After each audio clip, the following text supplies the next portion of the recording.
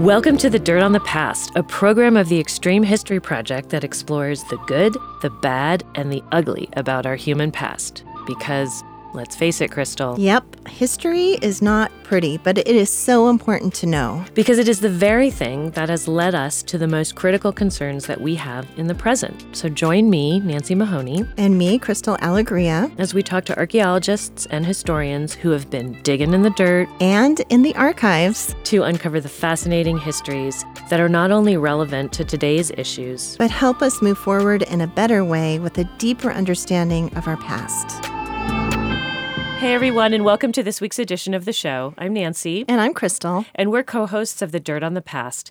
This week we are at KGLT Studios, and we'll be talking about the Montana Archaeological Society meetings here in Bozeman that happened last weekend. Yes, and we're so excited because the Montana Archaeological Society, which we'll probably refer to as MAS, is sponsoring the podcast episode today. Yay, MAS! Yay! Woo! And I'm just going to tell you a little bit about MAS, but then Nancy's going to do a deeper dive into the history of MAS. So the Montana Archaeological Society was organized in 1958, and membership in the society is open to both amateur archaeologists and professional archaeologists. And this organization has a board of directors and publishes a really, really wonderful journal called Archaeology in Montana. And there's an annual meeting each year where board members, professional archaeologists, and amateur archaeologists come together to learn about what is happening archaeologically in the state through paper presentations and just talking to one another, kind of networking. Right. So, Nancy, can you do that deeper dive and tell us a little more about the history of the Montana Archaeological Society? I will dive in and tell a little bit more. We won't go crazy with that. There's been some wonderful published research on the history of MAS and just the history of archaeology in Montana in the journal by the same name. And when I started doing research into the period in which the Works Progress Administration was funding the first archaeological fieldwork here in Montana, which happened in 1936, 1937, all the way up until really the beginning of World War II, when the U.S. entered in 1942. I wanted to understand from that period what happened after that first project, which centered mainly around Pictograph Cave. What happened after that? Were there archaeologists in the States? So I started getting really interested because there were definitely published accounts in newspapers where we talk about, or we see rather, amateur or avocational archaeologists, people interested, going out and collecting. Now, some people were collecting bucketfuls from bison kill sites, things at the time that in the 20s and 30s people didn't understand all that much about. They just kind of knew they were a resource on the landscape, either using the bones that could be turned into fertilizer and then finding the arrow points sort of along the way. But we really had our first archaeologists with training out here in 1940 with William Malloy coming on the WPA project. After he then was drafted into World War II and served, that project ended, and it was only in about 1948 that Carling Maloof was then hired at the University of Montana. Until then, there really wasn't any trained archaeologists in Montana, and Carling Maloof right away up in Missoula started talking to local people all throughout the area to find out where are the sites, what kind of sites, what do people know, what collections. And he trained a whole bunch of avocationals, and they gave papers. So they were busy doing that. And meanwhile, down in the Billings area, that was the area where Pictograph Cave was. And so many people had remembered all the WPA projects. So in the 1950s, a very smart, interested bunch of professionals in other disciplines, whether it was law or engineering, Stu Connor and a whole bunch of other friends would go out and find sites and do what they could to right away to learn from professionals, get what information they could, and start recording sites. So out of that developed the Billings Archaeological Society. Carling Maloof was still working with a whole bunch of people and doing what he could around the Missoula area. But then up near Havre, there was also the Milk River Archaeological Society. And we know wonderful people like Ann Johnson, who was just honored at this last MAS meeting, really got her start there. Les Davis was involved there, Richard Forbes, all kinds of people, Emmett Stahlkopf, all people who were avocationals their whole life, but who really contributed a lot to our knowledge. And there's an amazing site up there, Wapachugan. I think I'm saying that probably wrong. I think that's maybe close. Right. Okay, we'll go with that. We'll go with that. It's open to the public, and it's oddly, it's behind a mini mall now, so you think you're driving to the wrong place, but you're not. And then when you get onto the site, they even have little golf carts if you need assistance getting down, because you're going down towards the Milk River, and there is a bison kill site that was used for years and years and years. I mean, I think over millennia, and they have preserved open profiles from the original excavations. So it's a really remarkable place. So anyway, all of those folks in those societies became interested in starting a state organization. A lot of other states in the West and all throughout the Midwest and East, out in California, Oregon, lots of other places already had state organizations. A lot of them had state archaeologists, and often more universities in their state that had already hired archaeologists that were doing research. So they had academics, and then they had people funded by the state. So MAS really in 1958, they just started a meeting to kind of see what interest there was. So Oscar Lewis, the man that I studied in Billings, is on the handwritten records that are on the Montana Historical Society as having shown up. Wow. And they started with just these interested people far-flung, and that began the first meetings, and they tried to move them all around and maintain separate chapters. But over time, they formed a more formal journal, and it was a labor of love for a lot of people, because trying to put together a journal, hold meetings every week, but it was very much a collaboration between local people that were just interested, that were collecting, that were finding sites maybe on their land and ranches, and the few people who actually had professional training in the discipline of archaeology. So it's changed a lot since then. Yeah, it sure has. So it was people kind of coming together around a shared interest and collecting at these sites, but then also really documenting them as well. So a lot of course, there was probably a lot of non-documentation, but there was a lot of documentation. So we do have some information from these early days. And of course, if you want to learn more about those early days, listen to our podcast with you, Nancy, that we did maybe a year or two ago about that, kind of the history of the Archaeological Society. You go more into depth into archaeology in Montana. And then we just did a podcast with Tim Urbaniak about the history and archaeology of Pictograph Cave, kind of the archaeologists at Pictograph Cave. Right. So if you want to learn more, check out those two podcasts. But it's a really important organization for us today, because as avocational archaeologists, as people just interested in archaeology and professional archaeologists, it's a place to be connected to, where you can meet once a year. We only have a meeting once a year, but you can come together once a year and really talk about what work you're doing if you're a professional archaeologist, what research you're up to, and then for avocational archaeologists, they can learn about these really interesting research projects, but also get involved in them sometimes as well through the Montana Archaeological Society, because they do a lot of work around connecting avocationals with professionals. Right, and a lot of the people who show up now are archaeologists that are employed by the Forest Service, by the Bureau of Land Management, by those agencies that work for the federal government, as well as for state parks, Fish, Wildlife, and Park, and those. But then there's also, at both University of Montana and Montana State University, we have archaeologists at both places who do ongoing research and also have graduate students. And a lot of those archaeologists work in Montana, so they show up and they're graduate students.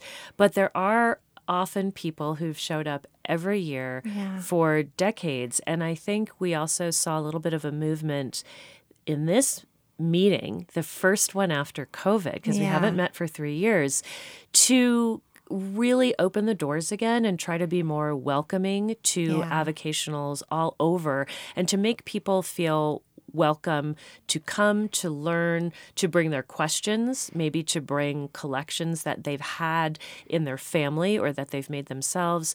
We'd love to do more workshops about documentation, about how you curate these things, and then about how just to record information so that archaeologists have a better sense of what sites, where they are dating to certain time periods, just so we understand the prehistory better and the history. Yeah. Right, because the information is what is important to archaeologists doing this research. They're interested in the projectile points, not for the physical projectile point, but for the information that it tells us. Right. So that's where the avocational and the professional can come together, because a lot of avocational archaeologists or people interested in archaeology have a lot of knowledge, and they are private landowners and have projectile points and other artifacts on their land. And they know exactly where those artifacts came from. They can tell you exactly on their piece of property where they found this arrowhead, this projectile point. And so connecting with an archaeologist, then that archaeologist can get the information from that and then put it into their systems, if they're a federal archaeologist or a state archaeologist. And that transfer of information is what is really, really important. So that's what I really love. So we're today on the podcast, we're going to just kind of talk about this latest coming together at the Montana Archaeological Society meetings that happened just this past weekend for us here in Bozeman, Montana. So the annual meeting kind of moves around every year, and this year it just happened to be in Bozeman, which is really nice because we're in Bozeman. It was easy for us. It was easy for us.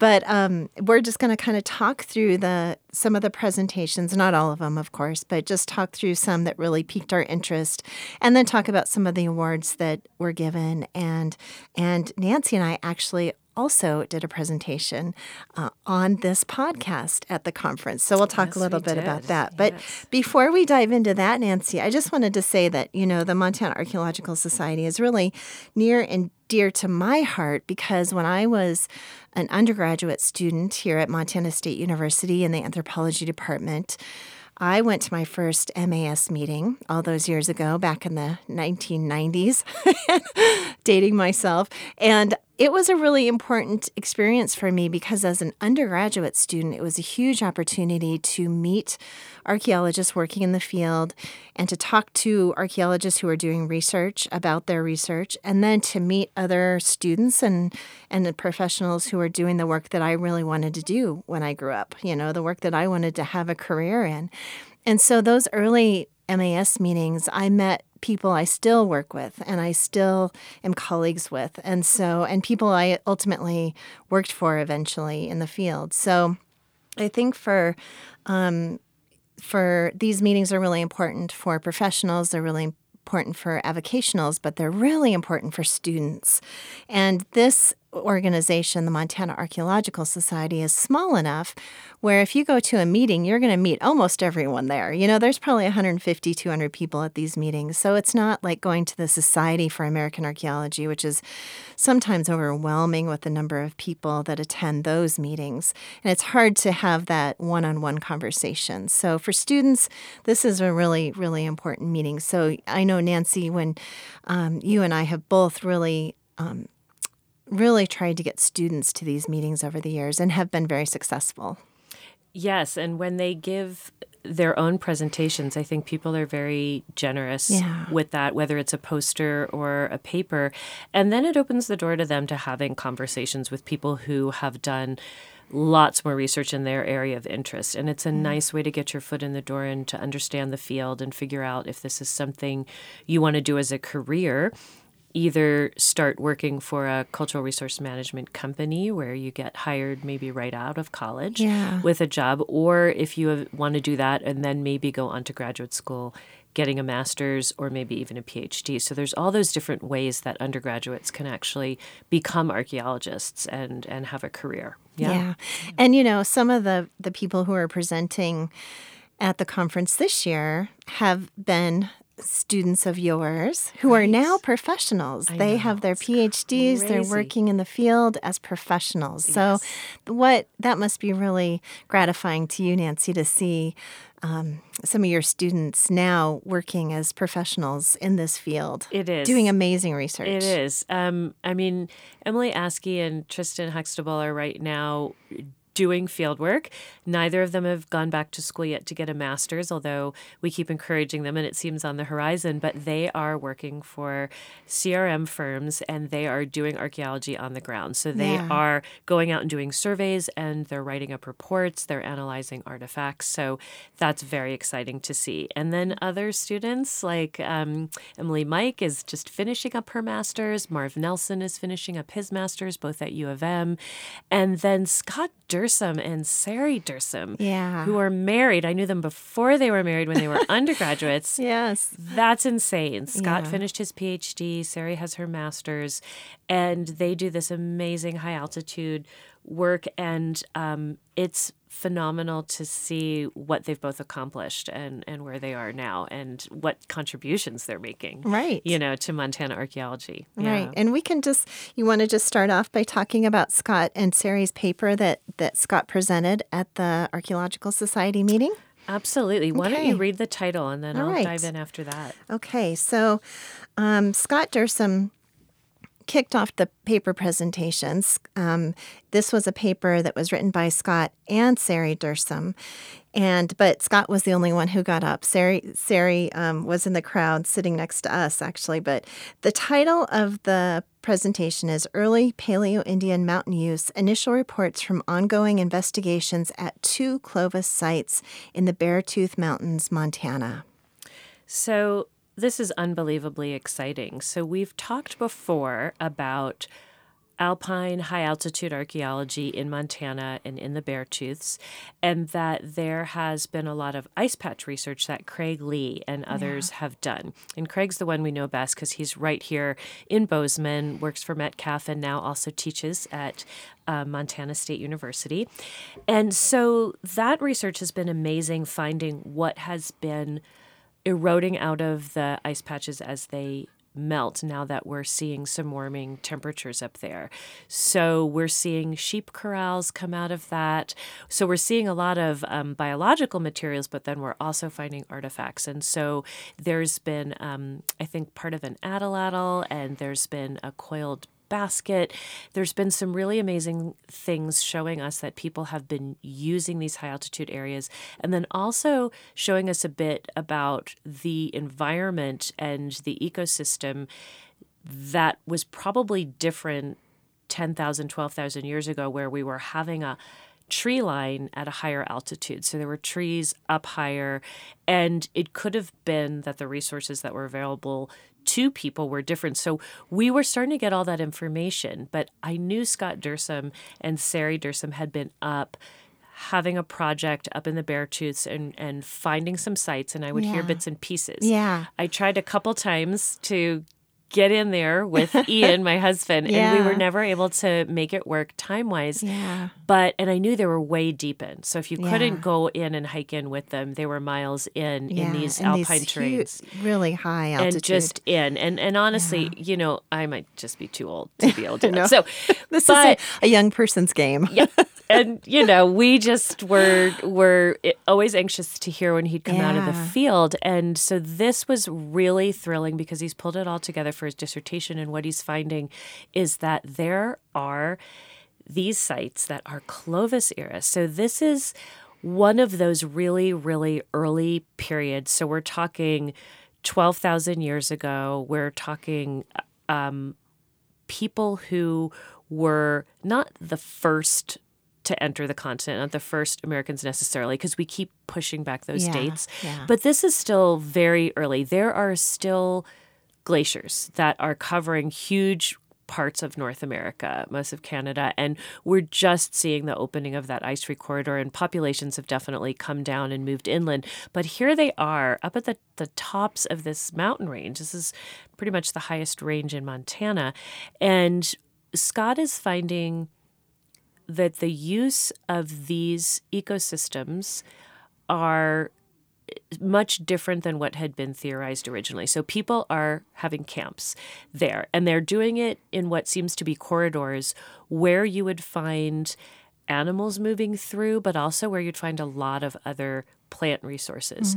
So they seem to be areas where people are staying longer. I think what his research has shown is that initially people thought that there would be forays up to high altitude in order to gather plants kind or of temporary, hunt animals, right? Not necessarily be staying for a whole season, right. Except we know there's some Eastern Shoshone and some Salish in some places that stayed up, and people have referred to those groups as sheep eaters and things like that, and corralling bighorn sheep, and that was a very dedicated subsistence.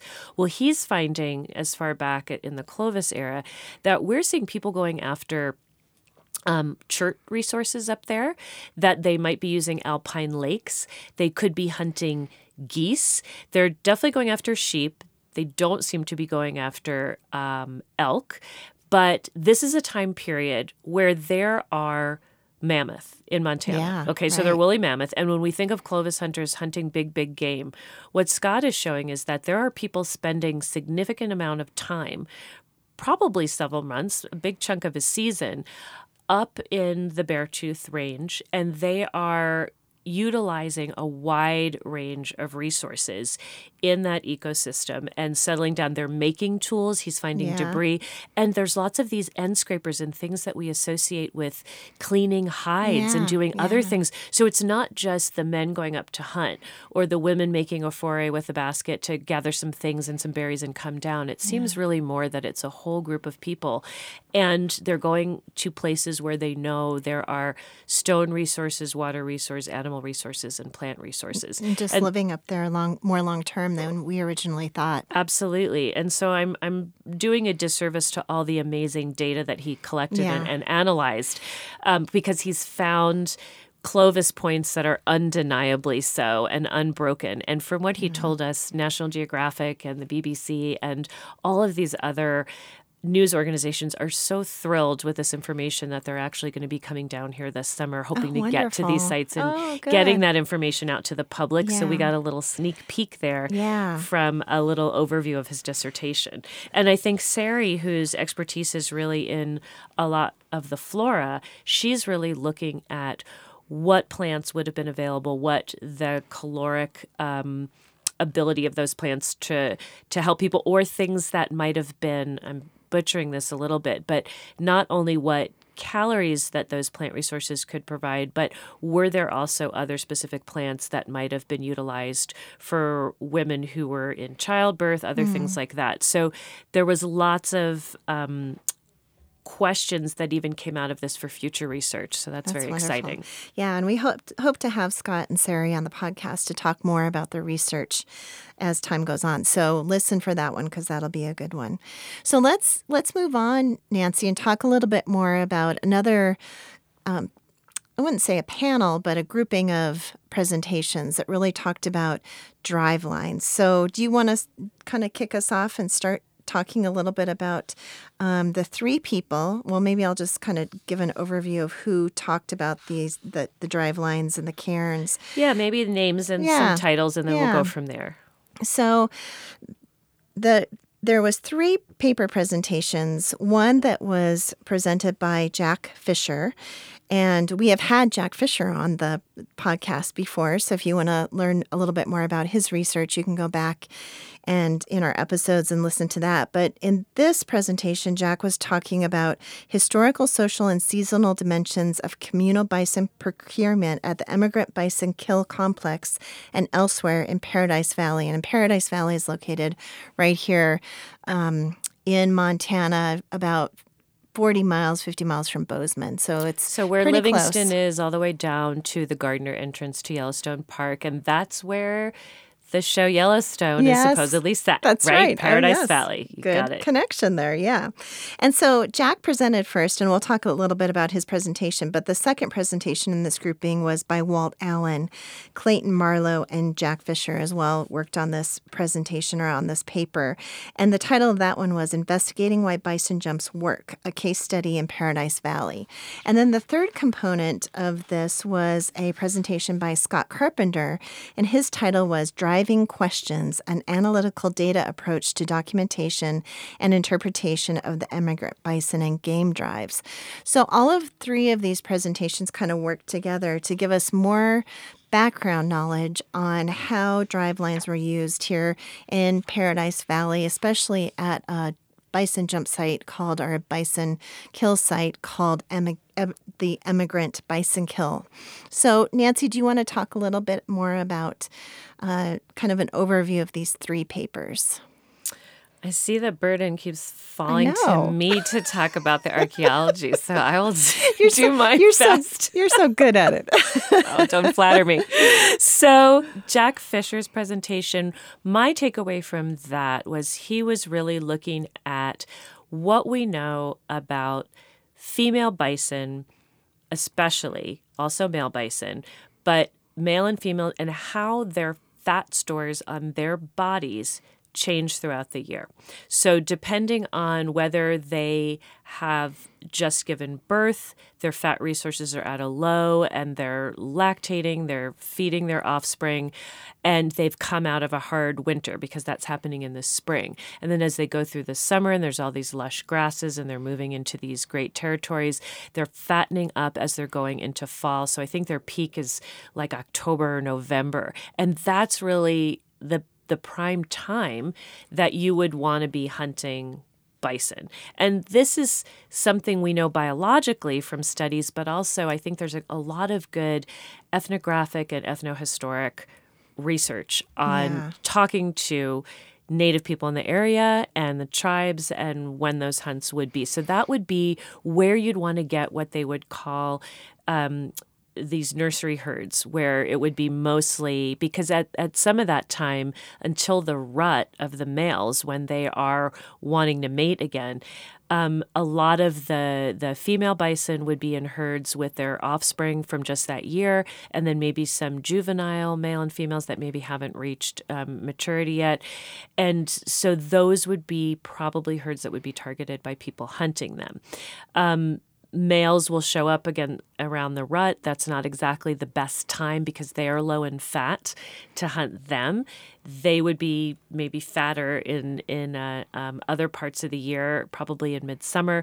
But I think Jack's paper was giving us sort of that overview and what people would have known about that. Is there anything I'm missing from Jack's paper? Yeah. Well, I just wanted to follow up, and he talked a little bit about the Crow oral history, the Archaeological oral history that was given by Joe Medicine Crow in some of his literature that he wrote, and some of the oral histories that were recorded of Joe Medicine Crow. And so there was a lot of oral history of this time period with the Emigrant Bison Kill site. And so Jack talked a lot about that, which I'm really glad he included that in there. And then also, kind of moving on to the Walt Allen presentation, they really, they've been working with wildlife biologists who are experts at bison migration and bison movement, and also these seasonalities of the year where bison have these nursery herds and where they would be moving with those nursery herds. And I thought that was so interesting. And so they're really kind of working with a lot of different fields to better understand bison in general and how bison move on the ground in this valley today, which really reflects on how bison were moving in this valley for the last 10,000 years, So they have been moving maybe not 10,000 years, but but for many thousands of years, these bison herds have been in this valley. And so that really reflects the archaeology of these sites that we're seeing, these bison jump sites. And maybe, Nancy, you could just talk a little bit about the drive lines that they've been seeing on the ground. And that kind of moves us to Scott Carpenter's presentation, because he really focused on the drive lines And maybe you could talk about what a driveline is and the cairns associated with the drivelines, and then why those are there and what they're seeing, what kind of patterning they're seeing with these drivelines. That this data that they're gathering from wildlife biologists is really reinforcing. Well, I would say with Walt's paper, before we leave that, what was fascinating to me was getting a better understanding of how the bison move between Yellowstone and then outside of Yellowstone and up into Paradise Valley further. So you have the Lamar Valley, which is a great place to be in the spring when all the snows melt, and that's what everybody knows. That's where you go. You're going to see these herds of bison. To be able to see some bison in there. Right, but there's then other places, so they're moving to different elevations. They're moving to different places depending on the time of the year to get what they need. And so moving into Paradise Valley and then back and forth into Yellowstone is something that it seems that bison herds have probably done, as you said, I would say probably for about 10,000 years. And of course, we've had that huge depopulation of bison, and then we had the herds now that have grown again. And so we see this bison behavior that wildlife biologists are telling us about. So we can see that this movement into Paradise Valley was probably something that was very predictable and that local people knew. So then what's fascinating to us is that most of Paradise Valley is private land. Mm-hmm. So this is all north of the park, Yellowstone Park, up to Livingston. There's not a whole lot of land that's in the valley that is public. So a lot of the drive lines were initially mapped by a navigational archaeologist, I believe. Is his name in that? Tom Jurdy. That's right. Yeah. So Tom Jurdy did a tremendous amount of work for decades getting to know all the local ranchers and people and making friends and talking about these parts of the landscape on their ranches where they would see rows of stacks of stone. And stone would be piled up into something like a cairn, something like you might see, but often bigger when it's something that we would say part of a drive line for a bison site. But these lines that we're seeing of cairns, a jump site would often have two maybe somewhat parallel rows of these cairns that might lead upland in across sort of a flat plain that tips a little bit higher elevation before it has a steep drop off into a valley. Mm-hmm. And that if you could corral the bison through that, flanked on either side by these stone cairns, then the bison would be over the edge kind and super easy. Edge. Right. They might be breaking their legs, falling down, be easier to kill. So that would be a way that you could even siphon off part of a nursery herd if you got them spooked and moving. But in Paradise Valley, the maps of these lines of cairns, some of them go on for miles, but then they're all intersecting and bisecting. Some of them seem like they might have alignments with other things on the landscape. Yeah. Scott Carpenter's paper really showed us what these line system looks like, and what he was really focusing in on was the density of drive lines or lines of cairns of potential jump sites. So the emigrant jump is just probably one of many, many, many in the area. And that's one that's been well known since Barnum Brown was out here in like the 1920s or 1930s and mapped it. So I think what he's trying to figure out is how this relates to what Maria Nieves Zedeno and researchers up in the area outside Glacier and alongside of that Highline area have documented also tremendous amount of stonework. So people are creating circles, they're creating drive lines, they're creating effigies out of stone, they're creating a whole engineered landscape that holds meaning as well as holding maybe a practical utility for either corralling antelope and or bison. So that's not all bison jumps. There's all different ways to use the landscape. And I think the main takeaway from Maria Nieves Zedeno's work has been this requires a lot of labor. Yeah. And it requires organization and planning. Yeah. And we know people are mobile and they're on foot. So you're carrying rocks. You know, maybe you have a dog that could drag some of them. This is way before horses that we're talking about. And so a lot of these lines could have been on the landscape for a long time, effigies. So we have a layering. Scott's interested in trying to see, can we date these things using some new technologies? He's looking at LiDAR to try to map them better and to get a better sense of what's going on. There's so much we don't know yet. He's looking at what's going on in between the drive lines. How far might the stone have been transported to make these cairns? Other places we know farmers have moved stuff out of the way because they want to be able to plow fields and so in some parts of Montana those drive lines are long gone and the cairns are long gone. But what the interesting takeaway is that we think there's a fairly complex amount of leadership, organization, something that's bringing people together in a coordinated way to get this labor done and then also to maybe stake some claim over it. Right. And so he wants to know, what kind of population do we need of both people and perhaps bison and other animals? So there's a lot of interesting research, and I think identifying multiple places in the high plains where we're seeing these crazy landscapes.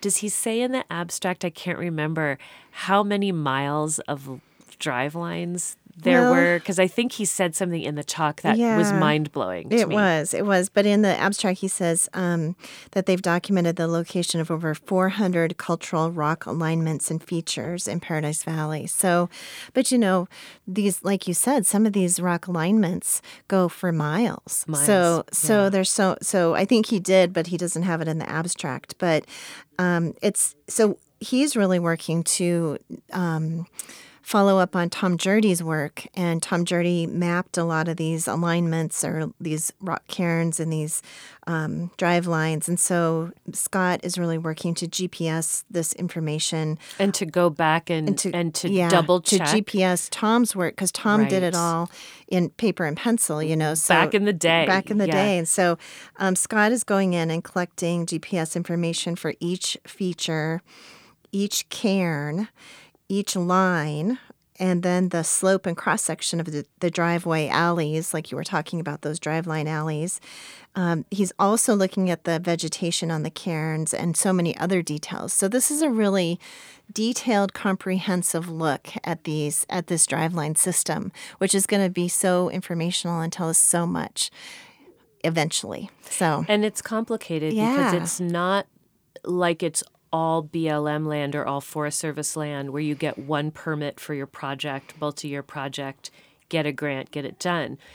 These guys are out there trying to come at it where they've got to piece together permission from landowners they may not know yet. Tom Jurdy knew a lot of these people. They're trying to get permissions. Then there's probably ways that they might be able to ask, could we fly a drone here or map this? Or so there's great new technology, but there's still a lot that has to be done. So it's very exciting research. And I think understanding that hunter-gatherers in the past that inhabited Montana, the ancestors of the tribes that are here today, they had very complex relationships with the landscape, with the plants, with the animals. There was a tremendous amount of knowledge. And so we're learning so much more about what life was like and why in certain places we see what almost looks like the beginnings of some of more complex behavior and multi-year kind of staking out and investing in the landscape. Because if you've invested that much labor in creating maybe 400 drive lines, you're a tribe, then there's a certain amount of probably feeling of ownership you have over that territory, of course. So, more to come on that. Yeah, so interesting. So let's move on and talk a little bit about a rock art presentation, which was really fascinating. And that was with Carl Davis. So Carl Davis did a presentation he did the presentation, but he wrote this paper with himself, James Kaiser, and Mark Willis. And the title was Rock Art Recording by Pole-Assisted Aerial Photography at the No Bear Site. Right. So this is a really interesting rock art site that Carl Davis came to the Montana Archaeological Society a couple of years ago to ask for funding to help document this site because it was in danger. And so Carl Davis worked with the Blackfeet Nation to have this site recorded because it was on a panel. It was on a rock face, a sandstone rock face that was being undercut and kind of falling, kind of crumbling off the rock wall. And so he was worried, and a lot of other people, including the Blackfeet Cultural Committee, was worried that this rock was just going to fall off in a big chunk and you wouldn't be able to see the rock art that was on this panel any longer. So the Montana Archaeological Society Conservation Committee, they fund projects like this, and they funded this project for Carl and his colleagues. And so whenever you do get funding from the Conservation Committee, though, you have to come back and present on what you did. And so that's kind of what this presentation was all about. So with that, I'll hand it off to you to do the heavy lifting on what this presentation was all about, Nancy. Well, what I remember is that it was a very large panel. Yeah. And it had, I believe, both petroglyphs and pictographs. And it was up very high in a place where you couldn't easily get to it, to draw it, to photograph it, to do anything. And so they really did need other techniques to be able to document it well. And then a lot of it had faded or was hard to see. Yeah. So they had to enhance the imagery with a lot of specific software that's been used a lot at rock art sites, de-stretch it, but others as well, in order to pull out the imagery so we could see the pictographs more clearly, and then I believe some of these underlying pecked figures. Right. And they had to get a big pole to get the cameras up to the rock art area where the panel was, because you couldn't see a lot of the rock art just with your blind eye from down below. So Right. so they saw some rock art images up there. They saw some imagery, and they knew there was a rock art panel up there. But when they got the pole up there with the cameras, and they brought a gentleman to do this who's specialized in this work, that's when they found so much more imagery than they had originally and thought was layers there. of images. So, Yeah. I mean, Crystal, some of that was Oh like my nothing I've gosh. ever seen. Yeah. I don't even know how to describe it. I hope that he publishes those images that they retrieved, because Yeah. there were some figures in red that were a little bit more familiar, but there's this upside down man, Yeah. which was very prominent. And that's definitely something that the Blackfeet recognize and understand. Though we don't have access to that meaning, that's fine, right. but that's something that they recognize. Right. There were other figures, other markings, but then the very, I don't know, they're tall and skinny Yeah, dancers, and they're yeah. clearly wearing headdresses Yeah.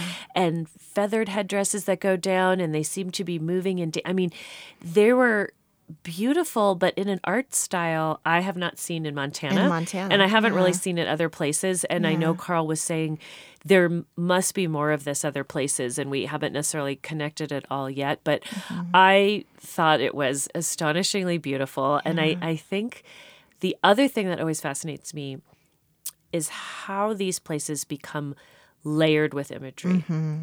Because Yeah. they're clearly from different time periods, clearly by very different artists and different cultural groups. Right. Different people, and over many years, many years, and now, of course, archaeologists have named these traditions, and so some of this imagery was of the foothills abstract tradition, which really is motifs. That might have been the work of religious figures. And then there's this other set of images that are from the vertical series, which is more of a communication system. So it's more communicating things about events and people who are partaking in those events. So there's just all these different aspects of communication happening on the same rock face, which I think is so interesting over time, Right. over hundreds of years. And so I do, like you, hope that Carl publishes this in Archaeology in Montana, which I'm sure he will, because it's hard to talk about what these figures look like on a podcast, but hopefully you'll get to see them because they were beautiful and amazing. Yeah, very, very cool. Yeah. And I think they were actually there to document a different site when they were found by it might have been the Oregon Archaeological Society, with which James Kaiser works with a lot. And Carl walked off to sort of look around. I think he has this bit of a sixth sense, and he looked up and he found it. So he was told by them, "You found it, you got to document it." Right. So he took it all the way home, which is great. So in collaboration with the Blackfeet Nation, which I love. I talked to the Greers a little bit after that, and I asked Mavis, because I was so interested in Pictograph Cave and the more than 100 pictographs that are in that cave that date from all different time periods and that are of all different styles and traditions. And I said, this layering is so fascinating to me. And why do you think it is that people come back to those particular places, those panels, rather than going to a different place? Or would they have, I don't know. I don't feel like it's necessarily something that in my cultural context, if I saw imagery on a wall somewhere, whether it was in an alley or somewhere, that I would then draw on it, even if it had faded.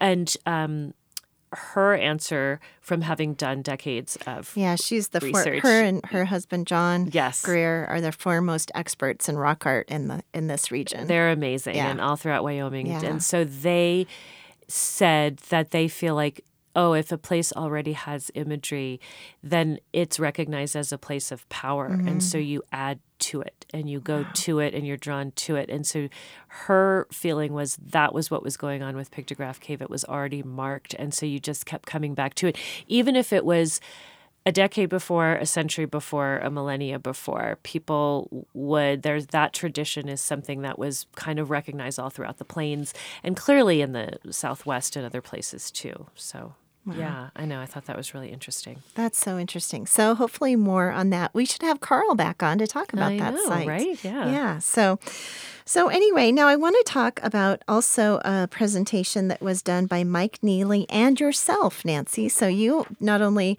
presented with me about the podcast, but then you also presented on a site that you excavated. What year was that you guys were out there excavating? Well, it was right before the pandemic. I So believe it was 2019? 2019. Okay. And we were going to go back summer? in 2020, and then that was a no-go. Yeah. So this paper was by Michael Neely and yourself, Nancy Mahoney, and it's titled Archaeology and Community Outreach, the 2019 MSU Field School in Judith Gap, Montana. So I'm just going to let you talk a little bit about this since you were the person who did it. Well, Mike and I were fortunate enough to be given access to a bison kill site on private land. It hadn't been recorded before. You went out there with me early on when we got the phone call, and we went out to see the site and found out that a gentleman named James Bergstrom, who lives a little bit over, had sort of rented that land for a number of years, maybe 5-10 years, and one day discovered a gopher burrow hole where some large bones were eroding out. And he discovered the bison kill site that way. And he did some digging around with the landowner's permission, who was out of the country and had given his blessing to that. So James had a lot of information for us about where he dug and had a whole collection that he shared with us so that we could document what he had collected from that. So Mike and I took that information. We filled out and documented a site so that it's on file with the SHPO. And then we went ahead. State Historic Preservation Office. Thank you. Yes. So you can see it filed. It's called now the Bergstrom Bison Kill. And we could see from the other digging that had happened from James and community members that it was definitely a bison kill site, that there was a tremendous amount of bison bone coming out of there. And a lot of the points that were coming out were these beautiful, symmetrical, very thin points that are called Avonlea points, and they date to a certain time period about 1,000 years ago. And there were also some points that were thicker, that are chunkier and bigger, and they not as symmetrical, sometimes made out of different materials. Those are basant points, and they may have been used on atlatl darts. So they probably came from a slightly earlier time period, and so two different hunting technologies, but the same place, the same bison kill site. So we decided to put together a field school. We had about 8 students. We went to Judith Gap, and they gave us 2 houses that we could stay in rent-free. Wow. And we crammed everybody in, and we then did a 4-week field season where we put in, maybe, I can't remember how many test units, 15 or so. Yeah. And it was an amazing amount of bison bone that we recovered. Jack Fisher came up, visited the site. We got a lot of bison jaws that we hope will tell us something about seasonality for some of the time periods. We recovered diagnostic points from all different levels, but then most importantly, we were able to get some radiocarbon dates, and we were able to retrieve some obsidian, and we were able to source the obsidian. So the radiocarbon dating was also paid for by a grant from the MAS, the Archaeological Society's Conservation Committee, and that was wonderful because they told us that we did indeed have an Avonlea phase that dated to about 1,000 years ago, and then an earlier phase that dated to this basant phase. And we were able to find also a different area of the site that hadn't been uncovered before, where there was a stream running alongside of the kill site, and on a little outcropping of land downslope, there was what looked to be sort of a one event, either corralling or driving and kill, where we had only basant points, only radiocarbon dates that were earlier, dating to that time period. And interestingly, the obsidian from the earlier phase was all coming, I believe, from Idaho. Okay. And all of the later phase, Avonlea, was all coming from Obsidian Cliff in Yellowstone. Wow. So either trade networks or the people and their procuring networks changed over the time that this site was being used. And it's interesting because Judith Gap is in this almost dead center of Montana. Definitely a great place to hunt bison.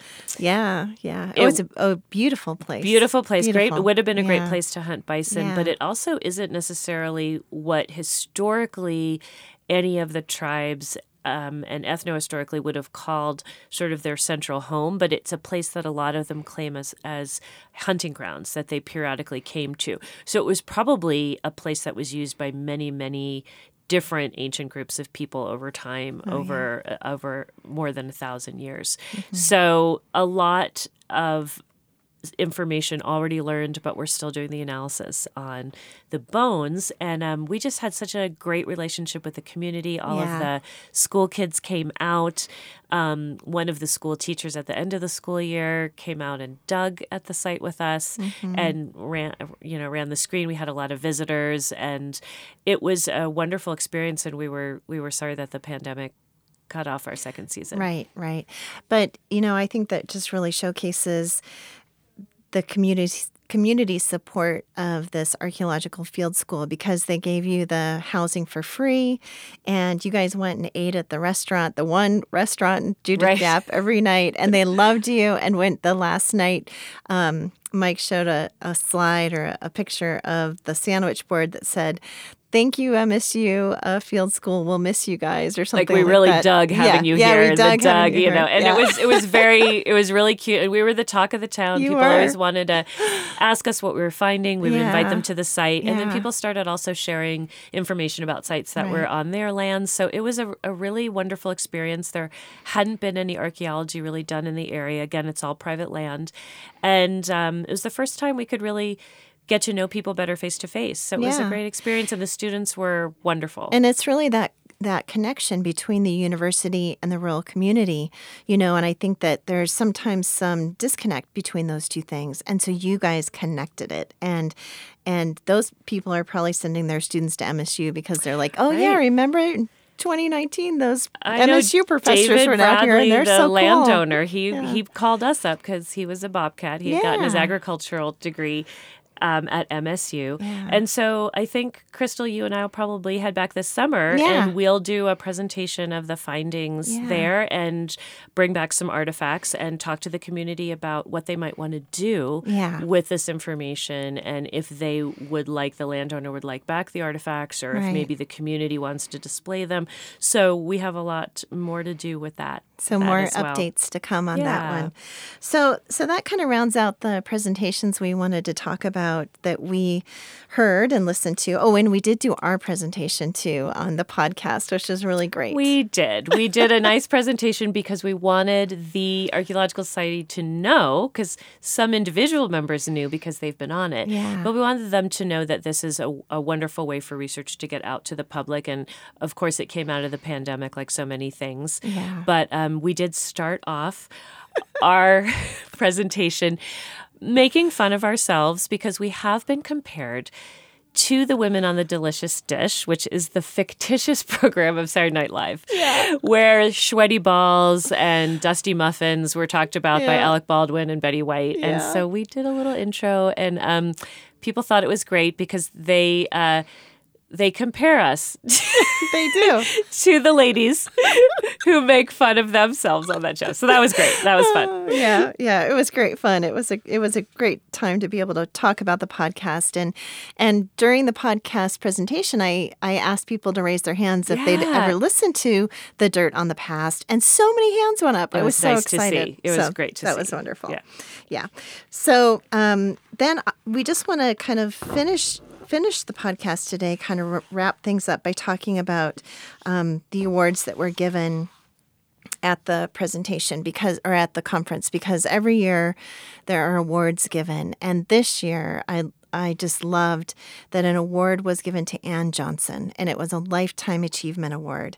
And Ann Johnson has been a part of Montana Archaeological Society from the very beginning. And as you mentioned earlier, she was part of that Milk River Society.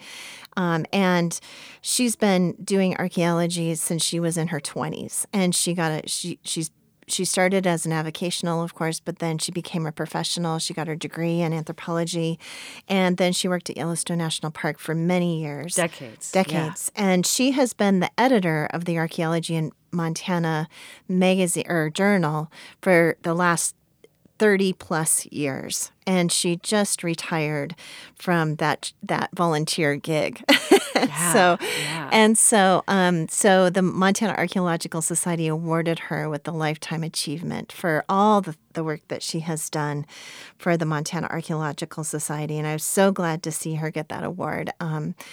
I love Ann Johnson so much, and I think that she's been a real role model for women archaeologists through the years, of course, and a role model for me, and I'm sure a role model for you, Nancy, and so many other women who have come up through the society. So it's just so great to see her get that award. Yeah, she has given so much to the society, and she holds so much knowledge about its history and Montana, and she's seen it go through many changes, and being able to put out that Archaeology in Montana Journal twice a year, every year, to get articles, to make sure they're edited, to get them printed and published is such a feat. It's not easy.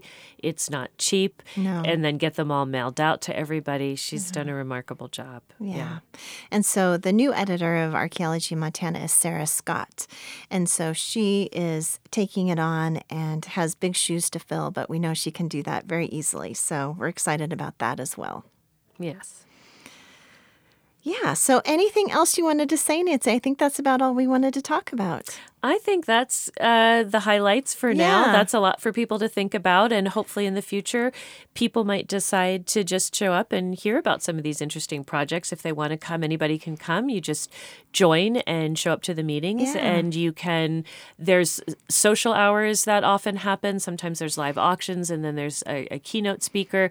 So there's lots of different aspects of the Archaeological Society meetings that are wonderful if anybody, any member of the public wants to come. that's interested. Yeah. And we just wanted to thank the Montana Archaeological Society again for sponsoring this podcast episode. And if you'd like to become a member of the Montana Archaeological Society, which we highly encourage, and it's very inexpensive to become a member. I don't know what the dues are, but it's like $35 or something. Very cheap. So just go to the website. The Montana Archaeological Society website is mtarchaeologicalsociety.org, and you can easily sign up. So with that, we just wanted to thank everybody for listening to our overview of our experiences at the Montana Archaeological Society meeting. And so if you love this podcast, please tell a friend and make sure to hit the little subscribe button at the top of the podcast so it shows or at the bottom of the podcast. Or leave a review at the bottom. Oh, that's what it is. Okay, because we couldn't find it there for a little bit. We couldn't find it for a while. We're telling all these people to leave a review, and we're like, I don't even know how to do that. And then we had to figure out how to leave a review. But we did it. We did it. You scroll all the way on Spotify anyway. You scroll the way to the bottom, and then you can leave a review. And we highly encourage you to do that. Yes. So, and then on Apple, it's the same deal. You just scroll to the bottom and you can leave a review. So thanks so much for listening today, and we hope you can join us again to find out more about the dirt on the past. And thank you again to the Montana Archaeological Society for sponsoring this episode. A big thank you to our editors, Drake Pennell and Sierra Thomas. Thanks to Lawson Alegria for mixing the music, and to Steve Durbin at KGVM and John Chadwell for help getting the podcast out into the world.